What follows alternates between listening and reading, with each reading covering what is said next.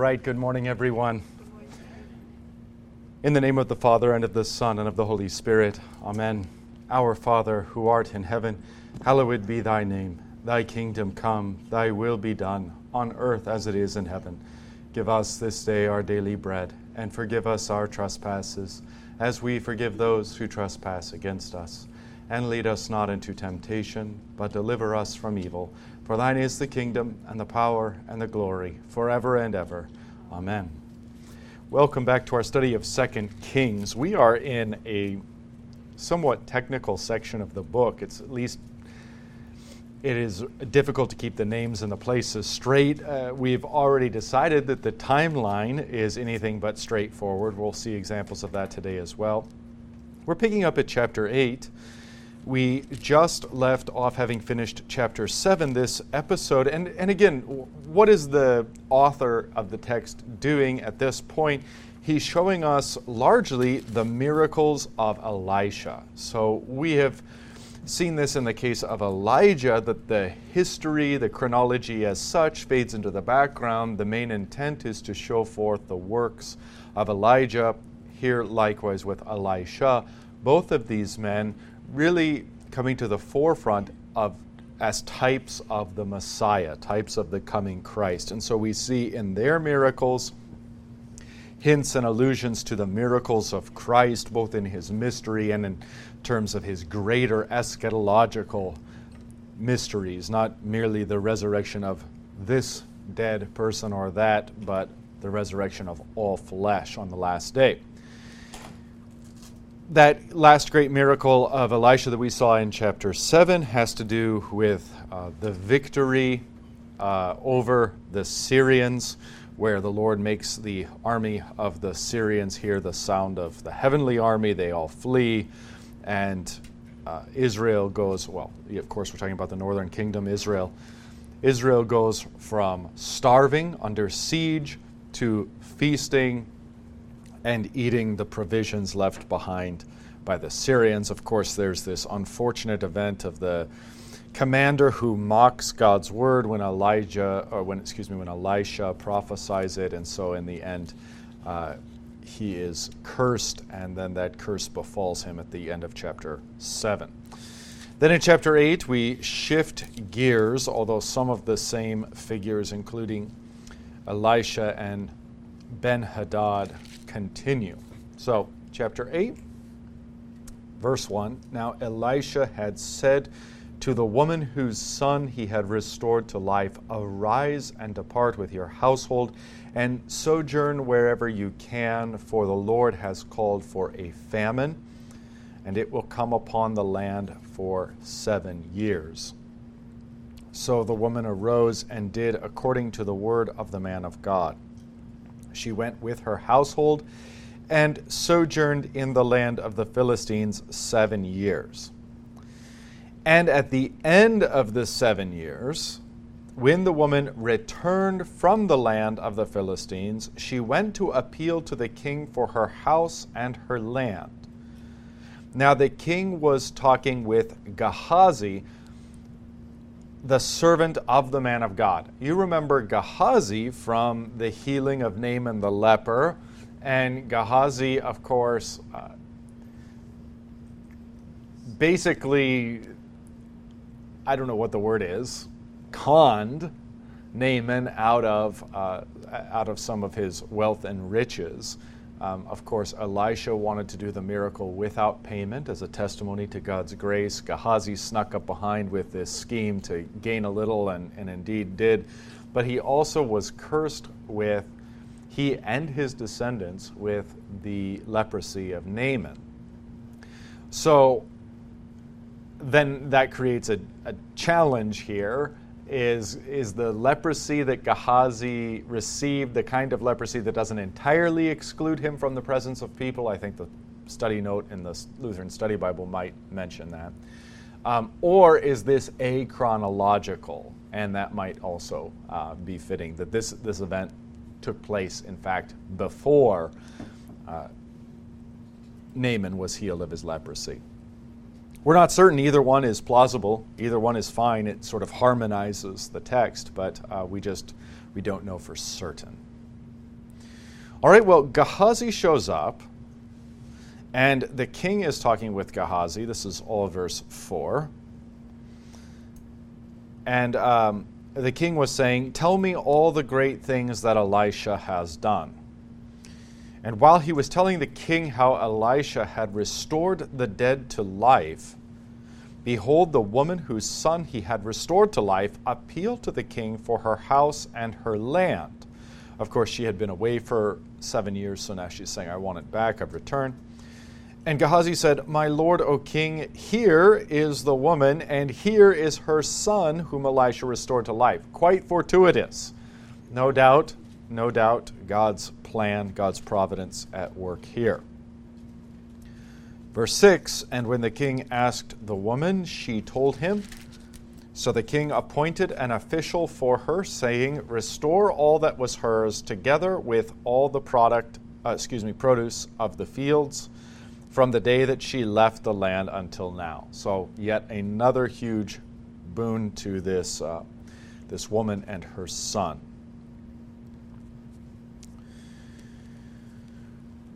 Well, what do you see? You see that Elisha is well regarded. I mean, even if there are, in fact, some tensions there, and there are, he is nonetheless well regarded. No one can deny that he is a man of God, even if they don't really like him or like what he has to say from time to time. And interestingly, his influence is even felt in a foreign nation, the nation of Syria and the capital of Damascus. And that's what we're going to see next.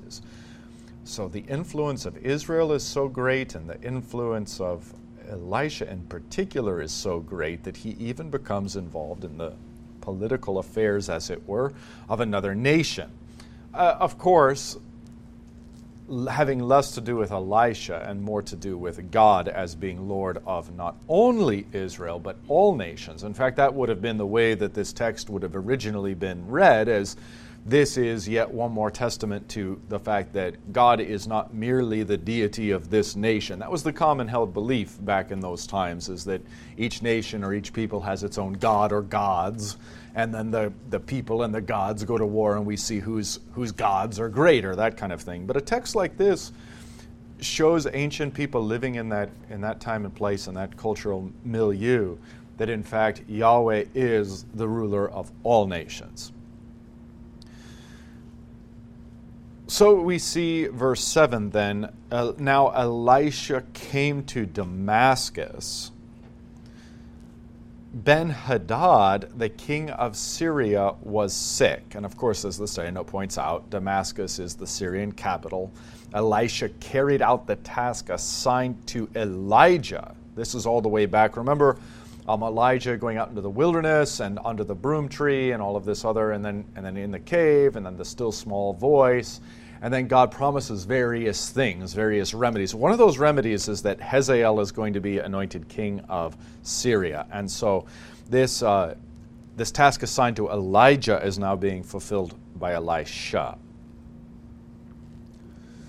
So Ben-Hadad, the king of Syria, was sick, and when it was told him, "The man of God has come here," the king said to Hazael, "Take a present with you and go to meet the man of God, and inquire of the Lord through him, saying, 'Shall I recover from this sickness?'" I mean, very interesting, because even if you don't necessarily have what we would call saving faith, there is at bare minimum here faith on the part of the king of Syria, Ben-Hadad, that Elisha has the ability to tap into Yahweh, and Yahweh is going to know such a thing as this, whether or not he's going to get well. It's pretty impressive. It's pretty incredible. Verse 9, so Hazael went to meet him and took a present with him, all kinds of goods of Damascus, 40 camel loads. When he came and stood before him, he said, "Your son Ben-Hadad, king of Syria," now son is just a title of deference there. "Your son Ben-Hadad, king of Syria, has sent me to you, saying, 'Shall I recover from this sickness?' And Elisha said to him, 'Go say to him, you shall certainly recover. but the Lord has shown me that he shall certainly die. All right.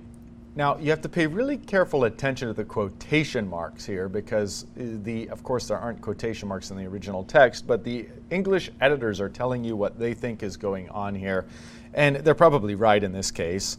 So, the first set of quotation marks is in verse 10, the double quotation marks, the standard. Go say to him, and then we have a new set of quotation marks. Okay, so this is what Hazael is to say to Ben-Hadad. You shall certainly recover. That's the end of what he's supposed to say to Ben-Hadad. Then Elisha continues to say, now only to Hazael, not to be passed on, but the Lord has shown me that he shall certainly die. The meaning here, yes, he's going to recover from his sickness. Tell him he's going to recover from his sickness. Okay, full stop. But, and we're going to see what that but entails. Verse 11, and he fixed his gaze and stared at him. Now, this is a little bit difficult to tell because it's grammatically ambiguous, but I think it makes the most sense to say, and he, namely Elisha, he was the one previously speaking, Elisha fixed his gaze and stared at Hazael until Hazael was embarrassed. And the man of God wept, and Elisha wept. And Hazael said, why does my Lord weep? He answered, because I know the evil that you will do to the people of Israel. You will set on fire their fortresses, and you will kill their young men with the sword, and dash in pieces their little ones, and rip open their pregnant women. All right, so I think in context it makes the most sense then to see Elisha as the one who is fixing his gaze on Ben-Hadad, staring at him until Ben-Hadad's embarrassed. Because Elisha knows what's up, Ben-Hadad doesn't. Hazael. Elisha knows what's up, Hazael does not. And so Hazael, and then Elisha, ultimately his stare becomes tears. Hazael says, why are you weeping? And then he says, because you're going to do all these things.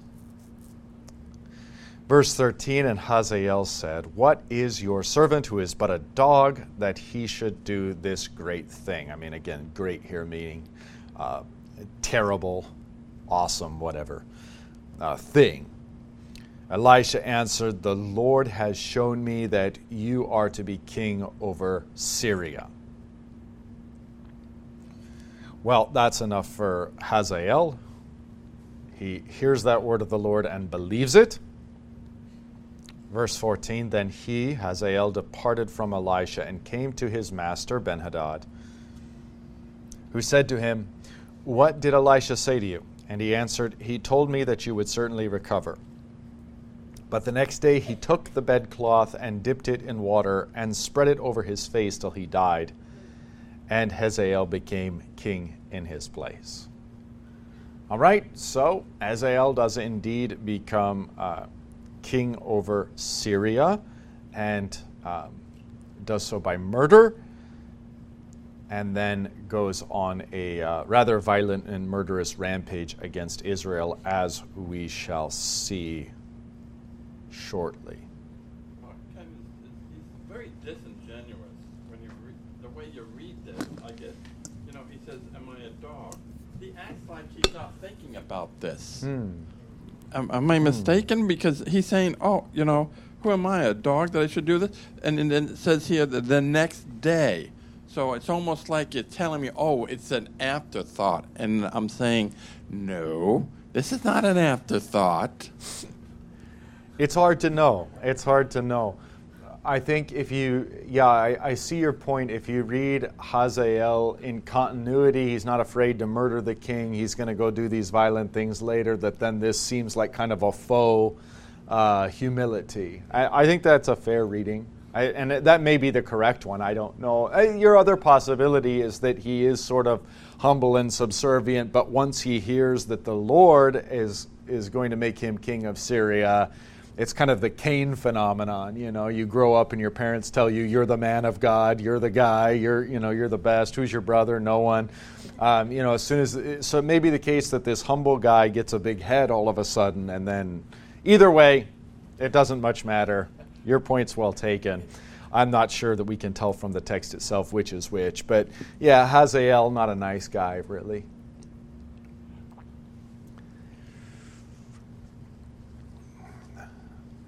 Okay, now we shift gears in the narrative. I mean, again, what is the point of this? Obviously, there's some factors here that are going to drive the historical narrative along, but what really is the point as the author is seeing it? We're seeing Elisha as, in many ways, the face of Yahweh. He is the one who's doing Yahweh's work, who's saying things that only Yahweh could say, who's knowing things that only Yahweh could know. And in that respect, we then see him as a type of Christ, because Christ is explicitly the face, the icon, the image of the invisible God, the one who knows what he knows, says what he says, etc. And that's such a beautiful thing for us to keep in mind. It's the fullness of the prophetic office is fulfilled in Christ, so that if you want to know what God thinks or what the Father thinks, you go to the Son. And in seeing the Son and what he says and what he's done for us on the cross, hearing his absolution, hearing his gentleness, hearing him call all men to himself, whoever you are, that then is the face of God, the image of the invisible God. And so we do know, in fact, the heart of God. And we see that even where the rest of the world, even where our experiences or what the media portrays, what the news programs show, everything else, whatever we might infer by that rationally or experientially, we can set that aside if it's in conflict with the love of God that is for us in Christ Jesus, revealed to us in Christ Jesus. That's more certain than everything else under the sun. Everything else under the sun can be reconfigured, rebalanced, reinterpreted, understood in a different light, so long as we hold to that one firm anchor of our faith, Christ Jesus our Lord. All right, we then shift gears, and yet another place where it's kind of a little technical for us reading, because different names thrown out. Now, we do make a shift because we have largely been talking about what's going on in the north, in what is often called Israel or Samaria. Samaria is also the capital.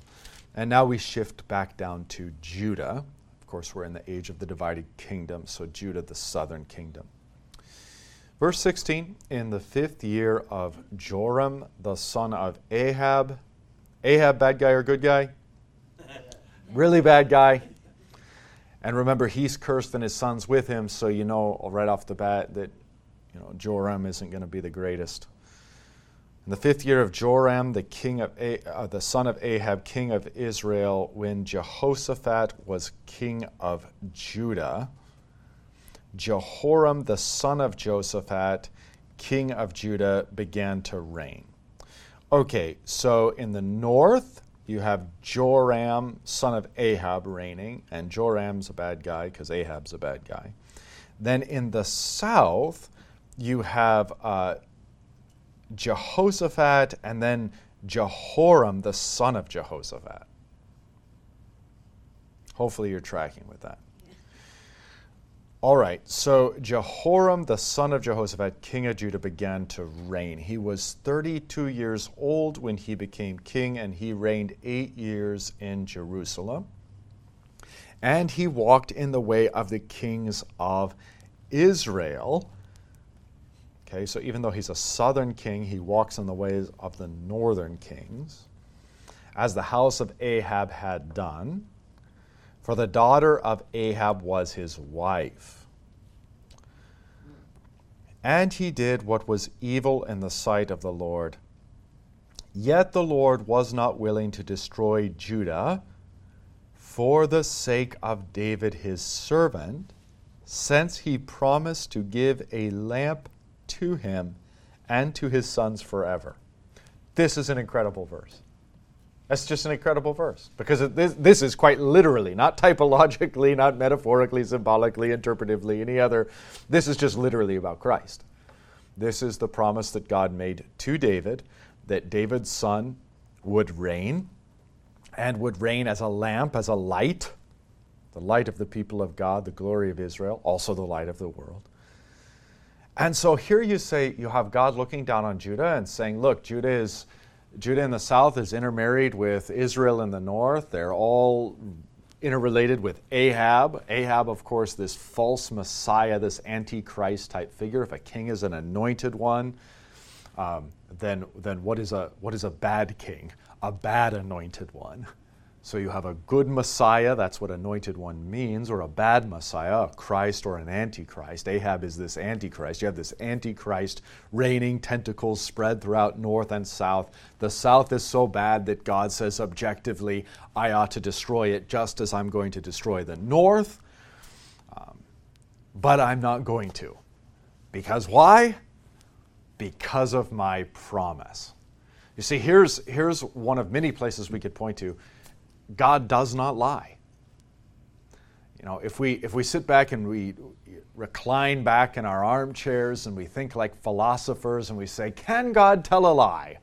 You know, we might come to the conclusion, well, he has to be able to do anything or else he's not God. So yes, I suppose God could tell a lie, kind of, rationale. But the biblical God is quite different from this. No, he can't, because he is in fact truth. He does not lie. It's contrary to who he is. And so we don't have a philosophical God of our own making, of our own imagining. The one true God is a God who cannot lie and does not lie simply because he is truth. There is no sin or deceit within him. In fact, it's the devil who is the liar, the sinner and the deceiver. Okay, so then the Lord has made this promise to David, and he will keep that promise no matter what. The Lord was not willing to destroy Judah for the sake of David his servant, since he promised to give a lamp to him and to his sons forever. And I would argue that really, properly speaking, that lamp is Christ, the light, the Messiah.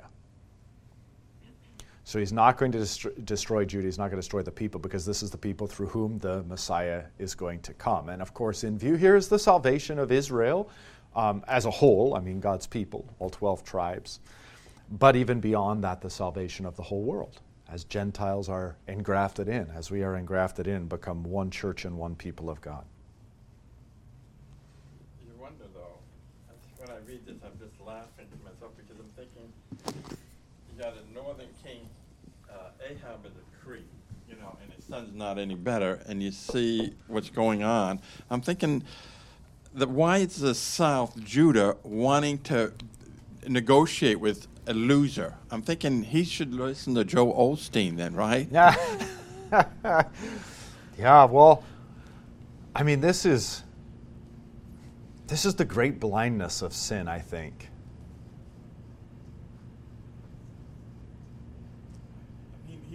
It's going down. Why do you hook up with a sinking ship? That's what I'm looking at. I don't understand that. If it's going down, you get in the lifeboat and say, bye. Right. Well, thank you. And that's what I had kind of paused to meditate on. This is what I think.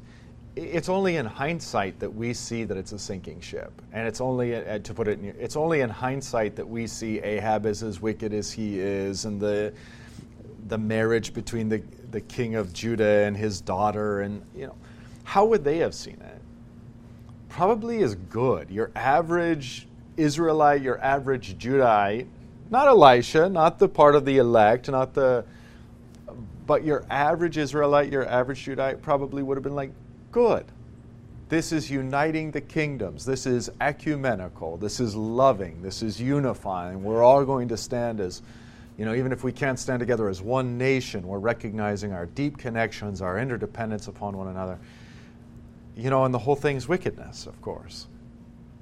I think it just goes to show that how blinding sin is. And the take home for us is that while we plead guilty of all those sins of which we know, we also plead guilty of those sins that we do not know. We plead guilty before God of all sins simply because sin has such a blinding effect. We can't see when we ourselves have compromised, when we ourselves have, it takes the Lord to enlighten our eyes to be able to see that so that we can repent of it, turn away from it, receive forgiveness, do better, etc. So this is, I think, what rules the day. What rules us even today is largely pragmatism. What works, and that's what's ruling them too. What works. Okay, well, we have this blatant statement that for the sake of Christ, for the sake of God's promise that He's going to bring the Christ through Judah, through David, Judah will not be destroyed. It's an incredible passage. Verse 20. In his days, now his is Jehoram, who is beginning to reign. So I think that's right. So in Jehoram's days, Edom revolted from the rule of Judah. So Edom was under the rule of Judah, even though it was a foreign nation. But they revolted and set up a king of their own. Verse 21, then Joram passed over to Zair with all his chariots, and rose by night, and he and his chariot commanders struck the Edomites who had surrounded him, but his army fled home. Okay. So Edom revolted from the rule of Judah to this day, that is, to the day in which this text was written. Then Libnah revolted at the same time. Libnah is a city on the edge of the Philistine territory, says the study note, southwest of Jerusalem. Later, Sennacherib's army will encamp there. Now the rest of the acts of Joram and all that he did, are they not written in the book of the Chronicles of the Kings of Judah? So Joram slept with his fathers and was buried with his fathers in the city of David, and Ahaziah his son reigned in his place. So what are we seeing? We're seeing the wickedness of Judah in the south. We've seen the wickedness of Israel in the north. We're seeing the wickedness of Judah in the south, that they deserve to be punished, but God, for the sake of the Messiah, is not going to. Nonetheless, their rule and their power, what they have, is unraveling under Joram, which I think is short for Jehoram, and such that the Edomites have rebelled, and then Libnah rebelled. A nation and a city that were under the rule of Judah have rebelled. So their grip is relaxing. Enemies are slipping through their fingers. They're losing power, etc. All right, then we learn that Ahaziah, his son, reigns in place, and that's where we pick up in verse 25. In the 12th year of Joram, the son of Ahab, king of Israel,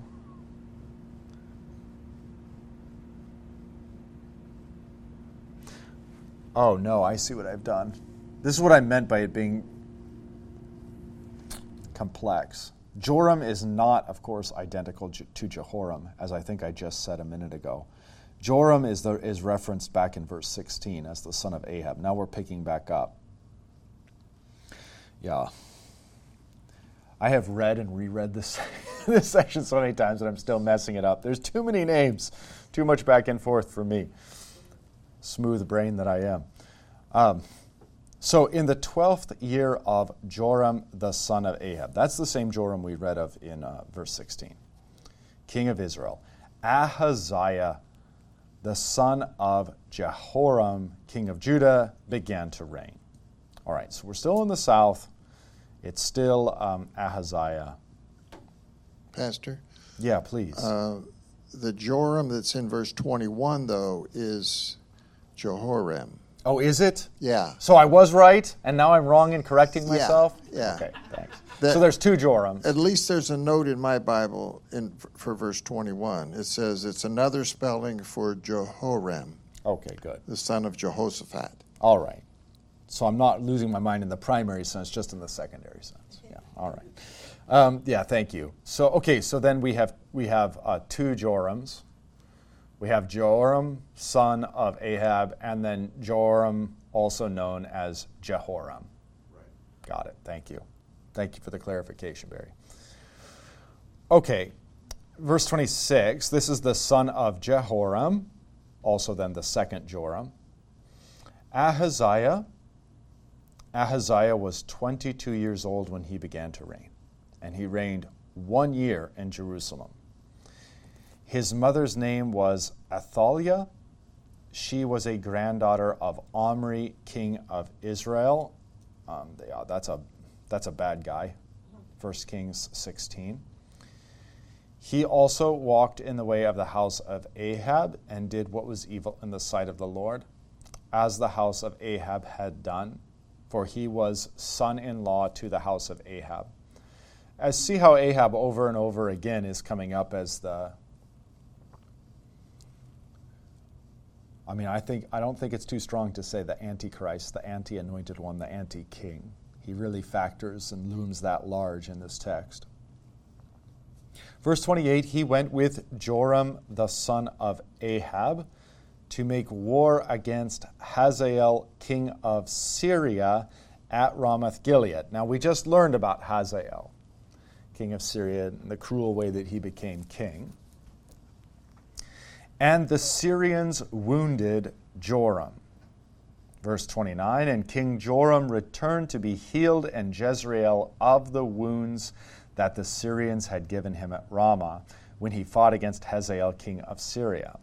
And Ahaziah, the son of Jehoram, king of Judah, went down to see Joram, the son of Ahab, in Jezreel because he was sick. I think I kept all that straight in my mind. Hopefully you did too. Chapter 9, verse 1. Then Elisha the prophet called one of the sons of the prophets and said to him, tie up your garments and take this flask of oil in your hand and go to Ramoth Gilead. And when you arrive, look there for Jehu, the son of Jehoshaphat, son of Nimshi, and go in and have him rise from among his fellows and lead him to an inner chamber. Then take the flask of oil and pour it on his head and say, thus says the Lord, I anoint you king over Israel. Then open the door and flee. Do not linger. All right.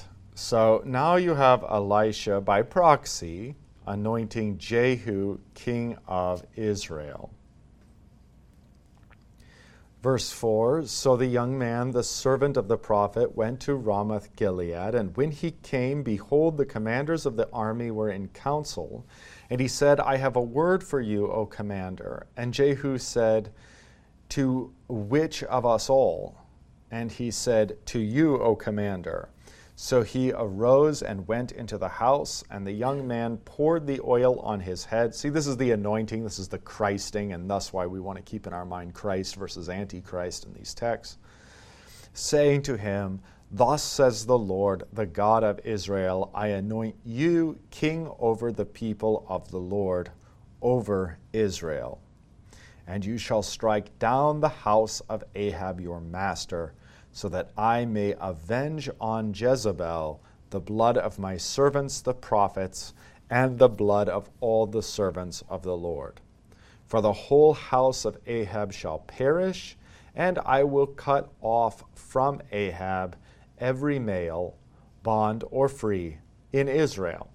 And I will make the house of Ahab like the house of Jeroboam the son of Nebat, and like the house of Baasha the son of Ahijah. And the dogs shall eat Jezebel in the territory of Jezreel, and none shall bury her. Then he opened the door and fled.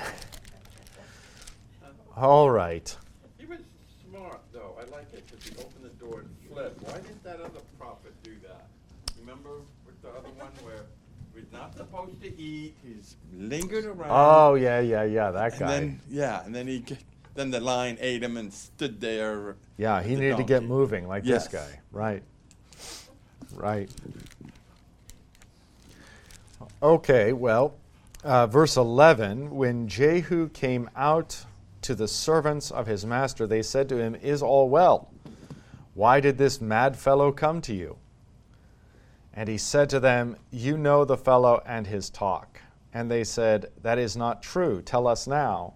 And he said, "Thus and so he spoke to me, saying, Thus says the Lord, I anoint you king over Israel." Then in haste every man of them took his garment and put it under him on the bare steps, and they blew the trumpet and proclaimed, "Jehu is king."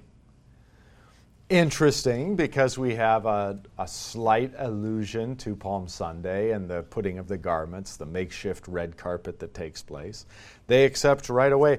This is the strange mixture of belief and unbelief. What was it? 2 seconds earlier, they talked about the prophet as being a mad fellow. You can see that in verse 11. "Is all well? Why did this mad fellow come to you?" And yet as soon as he says, "Thus says the Lord, you're going to be king," they all say, "Oh, okay." Now perhaps they wanted Jehu to be king, and so they didn't really care what the pretense was, or they were happy to be part of this. That all may in fact be true. But I don't think even that would defeat just the point of the cynicism and the mixture of belief and unbelief going on in the higher ups of Israel at this time. All right, well, we left off, of course, with Joram and Ahaziah post-battle. Joram, I think, nursing his wounds, and Ahaziah coming to see him. And now we pick back up in the narrative, or that line of the narrative in verse 14. "Thus Jehu the son of Jehoshaphat, the son of Nimshi, conspired against Joram. Now Joram with all Israel had been on guard at Ramoth-Gilead against Hazael, king of Syria. But King Joram had returned to be healed in Jezreel of the wounds that the Syrians had given him, when he fought with Hazael, king of Syria. So Jehu said, 'If this is your decision, then let no one slip out of the city to go and tell the news in Jezreel.' Then Jehu mounted his chariot and went to Jezreel, for Joram lay there. And Ahaziah, king of Judah, had come down to visit Joram. Now the watchman was standing on the tower in Jezreel, and he saw the company of Jehu as he came, and said, 'I see a company.' And Joram said, 'Take a horseman and send to meet them, and let him say, Is it peace?' So a man on horseback went to meet him and said, 'Thus says the king, Is it peace?' And Jehu said, 'What do you have to do with peace? Turn around and ride behind me.' And the watchman reported, saying, 'The messenger reached them, but he is not coming back.' Then he sent out a second horseman, who came to them and said, 'Thus the king has said, Is it peace?' And Jehu answered, 'What do you have to do with peace? Turn around and ride behind me.' Again the watchman reported, 'He reached them, but he is not coming back.' And the driving is like the driving of Jehu, the son of Nimshi, for he drives furiously." Apparently he had a little reputation there for how he drives his chariot. I think we get the picture that Jehu was a bit of a force of nature here. He's compelling these messengers to join him with little more than a word. He's driving furiously. He's known for driving furiously, of course. So this is interesting. Verse 21, Joram said, "Make ready." And they made ready his chariot. Then Joram, king of Israel, and Ahaziah, king of Judah, set out, each in his chariot, and went to meet Jehu, and met him at the property of Naboth the Jezreelite. Yeah, Now, if you look at the study note, this points out just a really juicy detail. Anxious for the news of Ramoth Gilead, the kings left the security of the city, this property of Naboth where they are, highly ironic given that Jezebel, Joram's grandmother, had orchestrated Naboth's death in order to seize his property. So this is one of those like great big moments where the geography and the timeline all line up to this huge, kind of theological climax. Verse 22, and when Joram saw Jehu, he said, "Is it peace, Jehu?" He answered, "What peace can there be so long as the whorings and the sorceries of your mother Jezebel are so many?" How's that for a your mom joke? This is quite insulting. So obviously not. Verse 23, then Joram reigned about and fled, saying to Ahaziah, "Treachery, O Ahaziah." And Jehu drew his bow with his full strength and shot Joram between the shoulders, so that the arrow pierced his heart, and he sank in his chariot. Jehu said to Bidkar, his aide, "Take him up and throw him on the plot of ground belonging to Naboth the Jezreelite. For remember, when you and I rode side by side behind Ahab his father, how the Lord made his pronouncement against him. As surely as I saw yesterday the blood of Naboth and the blood of his sons, declares the Lord, I will repay you on this plot of ground." I mean, can you imagine all that's involved in the Lord orchestrating this to take place? This is, again, just an absolute testimony to the miraculous nature of this and how one cannot escape God or escape the judgment he pronounces. You can see poetic justice here, too, along with just plain old justice. Now, therefore, take him up and throw him on the plot of ground in accordance with the word of the Lord. So Jehu, at least so far, very much embodying the wrath and justice of God, bringing out and carrying out the will of God among the wicked. Verse 27, when Ahaziah, the king of Judah, saw this, he fled in the direction of Beth-Hagan. And Jehu pursued him and said, "Shoot him also."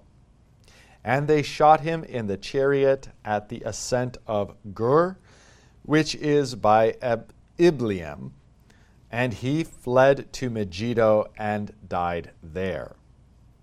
His servants carried him in a chariot to Jerusalem and buried him in his tomb with his fathers in the city of David. In the 11th year of Joram, the son of Ahab, Ahaziah began to reign over Judah.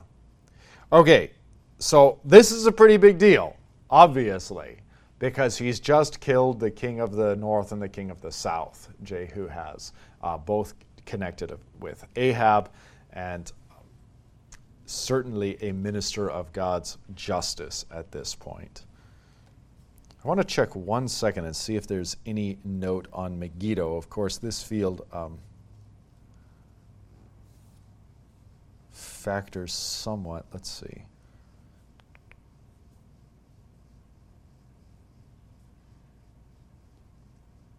They make no mention here. Megiddo, of course, is a place where many battles are fought in the Old Testament world and becomes a kind of type, a biblical type, so much so that where Revelation picks up with the language of Armageddon, it comes from Megiddo, it comes from this plain. Pastor, is verse 29 out of order? It seems he's not reigning anymore. He's dead, right? I know. Yeah, postscript, I think I think Alice had it right. That's how I take it. I don't know, I don't see. Yeah, so the study note says just that. A postscript repeating in part the summary of Ahaziah's reign given in 825, according to which his accession occurred in the 12th year. For the different bases of computing the years, see, Roman numeral pages. But, I mean, to line all this up, in, of course, chronologically and everything, very complex. But, yeah, I would think that that's just to be taken as a postscript. Okay, well, more judgment is to come.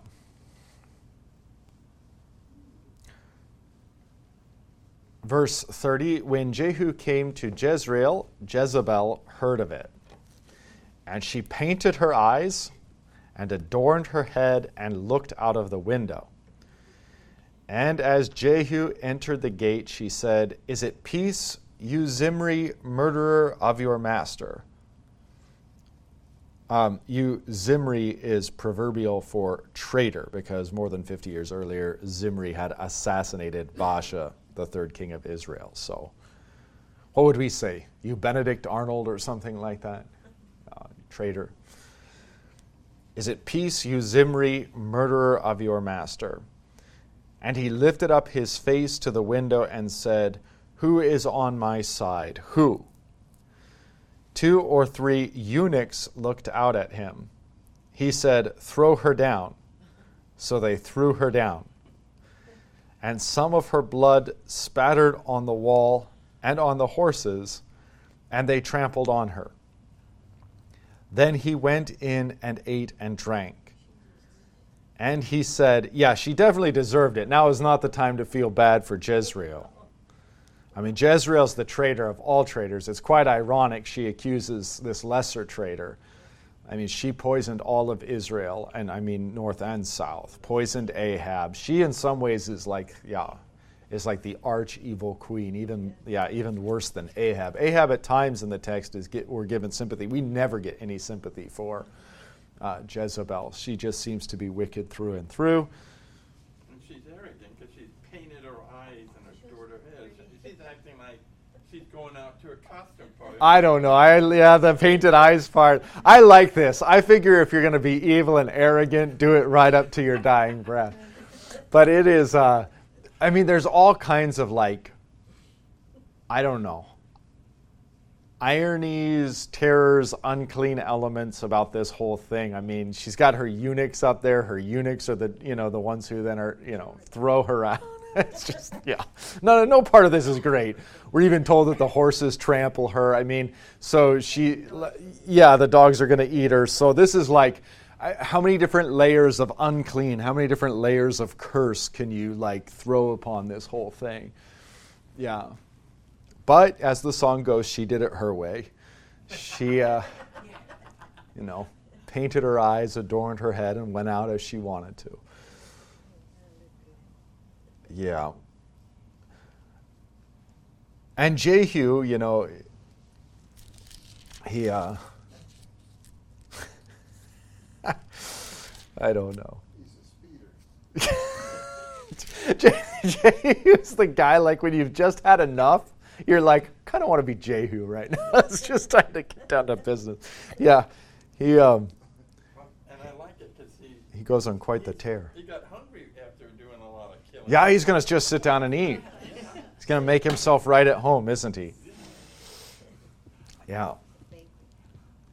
Yeah, he's kind of, heretofore, he's kind of an amazing figure. And heretofore, a triumphant figure. Honestly, kind of a breath of fresh air. Although, anytime you get this kind of executioner of God motif, it's, it's insofar as it goes.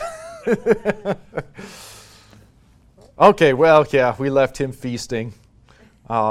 So, try not to read any of the gruesome part again. Yeah, so verse 30, after page after page of her wickedness, maybe we should read it again. Verse 34, then he went in and ate and drank, and he said, see now to this cursed woman and bury her, for she is a king's daughter. But when they went to bury her, they found no more of her than the skull and the feet and the palms of her hands. When they came back and told him, he said, this is the word of the Lord, which he spoke by his servant Elijah the Tishbite.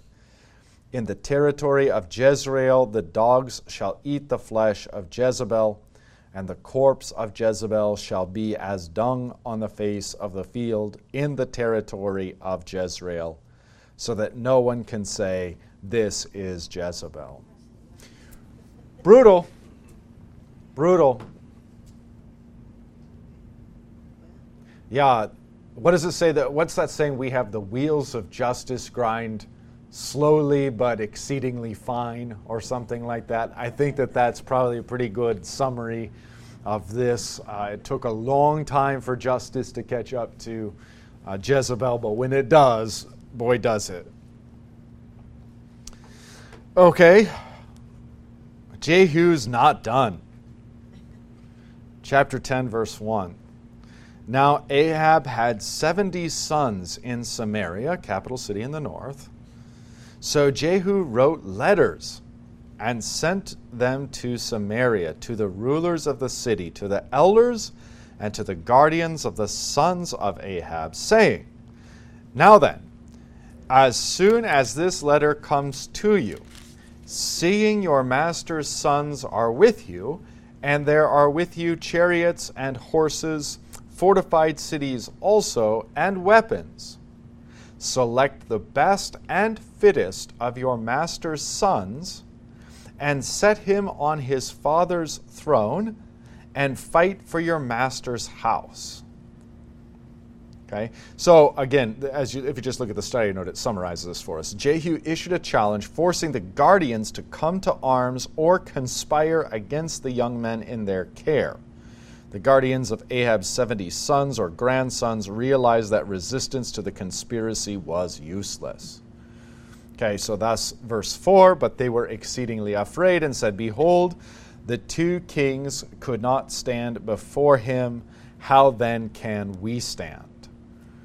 So he who was over the palace and he who was over the city, together with the elders and the guardians, sent to Jehu, saying, We are your servants, and we will do all that you tell us. We will not make anyone king. Do whatever is good in your eyes.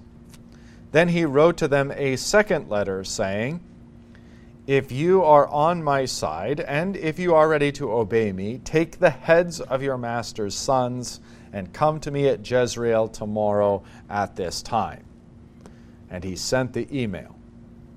Now these were letters going back and forth. Now the king's sons, 70 persons, were with the great men of the city who were bringing them up.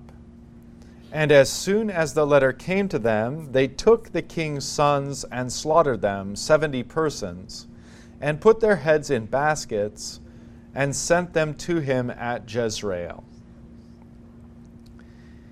When the messengers came and told him, They have brought the heads of the king's sons, he said, Lay them in 2 heaps at the entrance of the gate until the morning.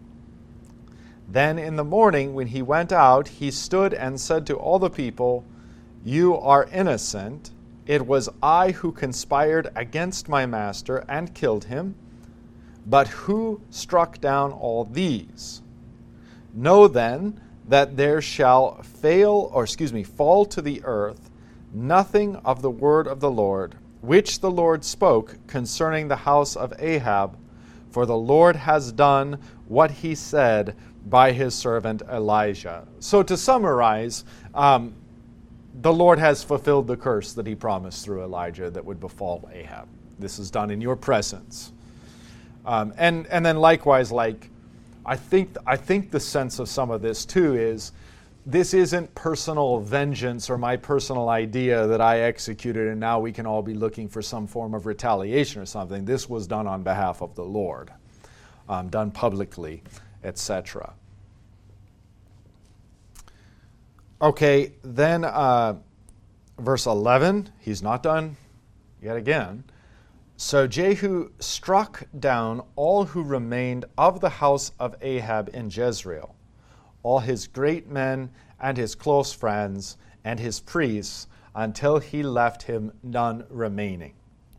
Then he set out and went to Samaria. On the way, when he was at Beth-Eked of the shepherds, Jehu met the relatives of Ahaziah, king of Judah.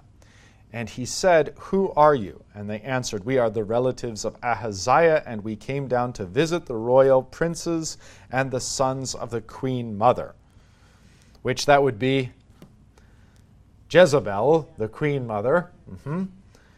He said, "Take them alive." And they took them alive and slaughtered them at the pit of Beth Eked, 42 persons, and he spared none of them. And when he departed from there, he met Jehonadab, the son of Rechab, coming to meet him. And he greeted him and said to him, "Is your heart true to my heart as mine is to yours?" And Jehonadab answered, "It is." Jehu said, "If it is, give me your hand." So he gave him his hand. And Jehu took him up with him into the chariot. And he said, "Come with me, and see my zeal for the Lord." So he had him ride in his chariot. And when he came to Samaria, he struck down all who remained to Ahab in Samaria, till he had wiped them out, according to the word of the Lord that he spoke to Elijah. Okay. So, it's a little complicated, and there's certainly more to it than this. But remember Elijah, remember the broom tree, remember the still small voice, remember the Lord then saying, "Install this person and that person, and there's this person and that person." Okay, all of that has now come to fruition. This is what the Lord was promising him. Elijah too dies having not received the promise, like the Hall of Saints, as it were. But remember how it is said that he must anoint Hazael. Why? Because Hazael is instrumental in wounding the king and getting the two kings together. So that what can happen? Jehu, so that Jehu can be anointed and come and kill them both and execute judgment on the entire house of Ahab Jezebel. Okay, so now we've finally seen precisely what Elijah was lamenting. It's just I, and they've driven me out, and they've got all the power, Ahab and Jezebel, and on, and the Lord gives the remedy. Of course, Elijah, I said died a minute ago, and that's technically not true, is swept up in the chariot, having not received the promise. But now the promise is fulfilled. And now we see why the Lord said all these names and all these people, and this is what's going to happen. And now judgment, in fact, has been meted out on Ahab and Jezebel and their whole house. So this is really a remarkable and climactic story, to say the least. But the words that are coming out of Jehu's lips are really providing the interpretive value. What would you say might be the theological theme of this entire section we've been through today? The Lord keeps his promises. Whether his promises are for mercy or judgment, the Lord keeps his promises. Whether it looks like it's going to be possible or impossible, the Lord keeps his promises. Over and over we saw that. We saw that with Elisha, and they're all starving and fighting over each other's children. Who's going to get eaten next? The Lord promises that they'll have free food the next morning. They have it. The Lord promises of old that Judah will be spared. Judah goes to the heights of wickedness. The Lord keeps his promise, spares Judah. The Lord promises Elijah that his enemies, Ahab and Jezebel, their entire house will be destroyed. The Lord keeps his promises. And so over and over we see this, that the Lord is not one who lies. The Lord is the one to whom we entrust ourselves. And I think in many respects these things are written for us in this later age, because we find ourselves waiting for the Lord and seeing injustice everywhere in the world, everywhere around us. And we're saying, "How long, O Lord? Has the Lord forgotten us? Has the Lord forgotten his promises?" And the answer for a text like this is no. It will come, and it will come definitively, and it will leave our jaws hanging open when it does come. It will be done. So we just need remain in peace and quiet insofar as we are able, and trust the Lord.